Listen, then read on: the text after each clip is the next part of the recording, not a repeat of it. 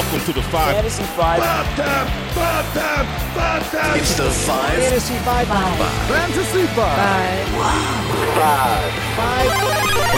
Five. Ready, set, go. Fantasy freaks and geeks, what's up? James Coe here with you. We welcome you into the Fantasy Five.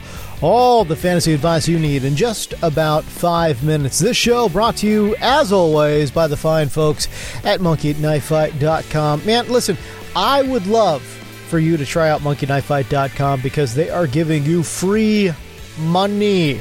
$5 just for signing up. Plus, you would be doing myself and this podcast a gigantic favor if you use my promo code COE to have your first deposit matched instantly up to $50. It would help my podcast considerably. Please consider doing it. I would consider it a personal favor. All right, so hook a brother up. Sign up, play today. monkeyknifefight.com. State and age restrictions apply. See site for full terms and restrictions. All right, let's go. Let's give you an update on David Montgomery. If you haven't heard, the second-year running back slipped during practice Wednesday, apparently suffered a growing injury. On Thursday, the team announced that Montgomery would miss anywhere between 2 and 4 weeks. Various injury analysts have said you could probably pencil in at least 3 weeks for that particular injury, if not more, so we shall see. With the season about 2 weeks away now, certainly Montgomery's week 1, possibly even week 2, an absolutely giant question mark right now for David Montgomery. I would probably lean towards him missing week 1, but we shall see. Listen, I've gone on record saying the Bears are being undervalued right now in fantasy. They've got a new offensive coordinator in Bill Lazor and a solid group of offensive players, not named Mitch Trubisky, but with David Montgomery sidelined. Right now, as of this moment, there's not really any running back on that roster. I'm dying to draft. Tariq Cohen is a decent but not spectacular play in PPR formats. 79 catches last year, just 670 total scrimmage yards, finished as a top 30 running back in PPR formats, okay? That's fine, but certainly not something you're trying to get up for, right? I know Cordero Patterson is getting RB reps right now. I'm not sure how to feel about all of that, but could you imagine if Cordero Patterson did well? That would be the final nail in the coffin for the running backs don't matter psychos out there. A rando aging wide receiver filling in and doing well at running back. Oh, forget about it. But no, he's not somebody that I'm particularly interested in drafting either. I think in reality, I think what we're going to see is that the team will eventually add a depth piece in free agency. I think we'll all freak out for like 4 hours.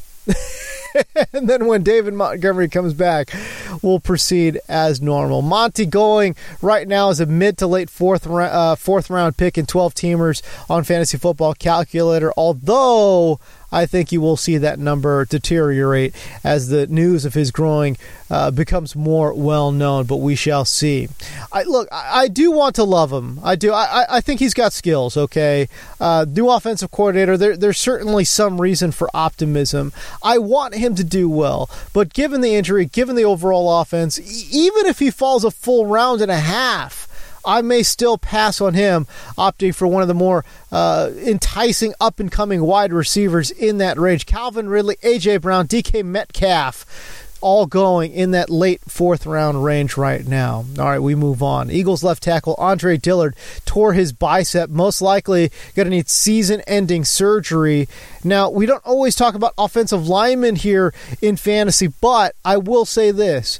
The Eagles also lost starting right guard Brandon Brooks for the year after he tore his Achilles. It's expected that Jason Peters is going to shift back to left tackle. Look, he's a future Hall of Famer. No doubt about it, okay? But he's also 38 years old. Lane Johnson on the right side, an absolute stud. But it's worth noting that he's already been tagged twice for PEDs. A third offense could cost him a season. Hal Vaitai had developed for the Eagles, but they did let him walk in free agency. He's now with Detroit. Bottom line is this. Depth, a huge concern along that offensive line. And as it stands today, between Peters, Johnson, and center Jason Kelce, I do think they should be fine. They should be fine.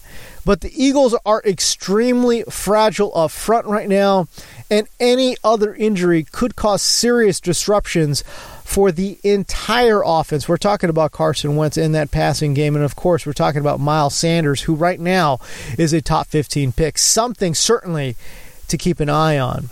The hype continues to build around rookie Chase Claypool there in Pittsburgh. His teammates Joe Hayden and Eric Ebron have mentioned the rookie, saying he's going to be a problem.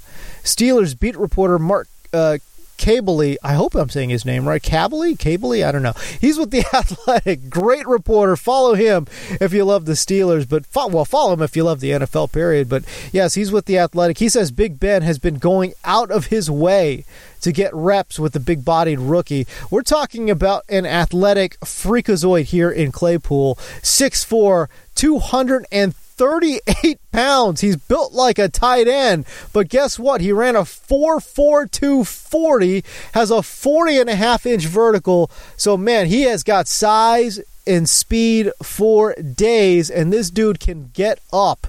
The Steelers are hoping he can fill that role Dante Moncrief was supposed to fill last year, but failed spectacularly at.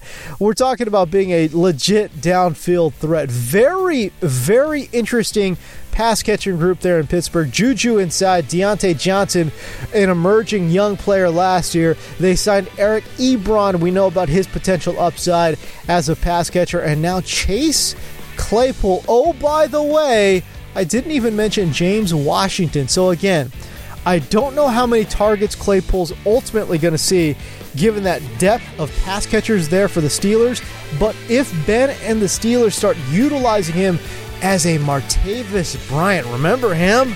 If they start using Claypool as a Martavis clone, oh man, things could get pretty interesting pretty quickly. Given his athletic profile and all of this early praise, man, Claypool is absolutely worth a flyer pick in the late rounds. All right, that's going to do it for me. Follow me on the socials at James D. Co. on both Twitter and Instagram. If you follow me there, I've got a Madden 21 giveaway going on right now as well. Check me out on the socials at James D. Co. We'll see you.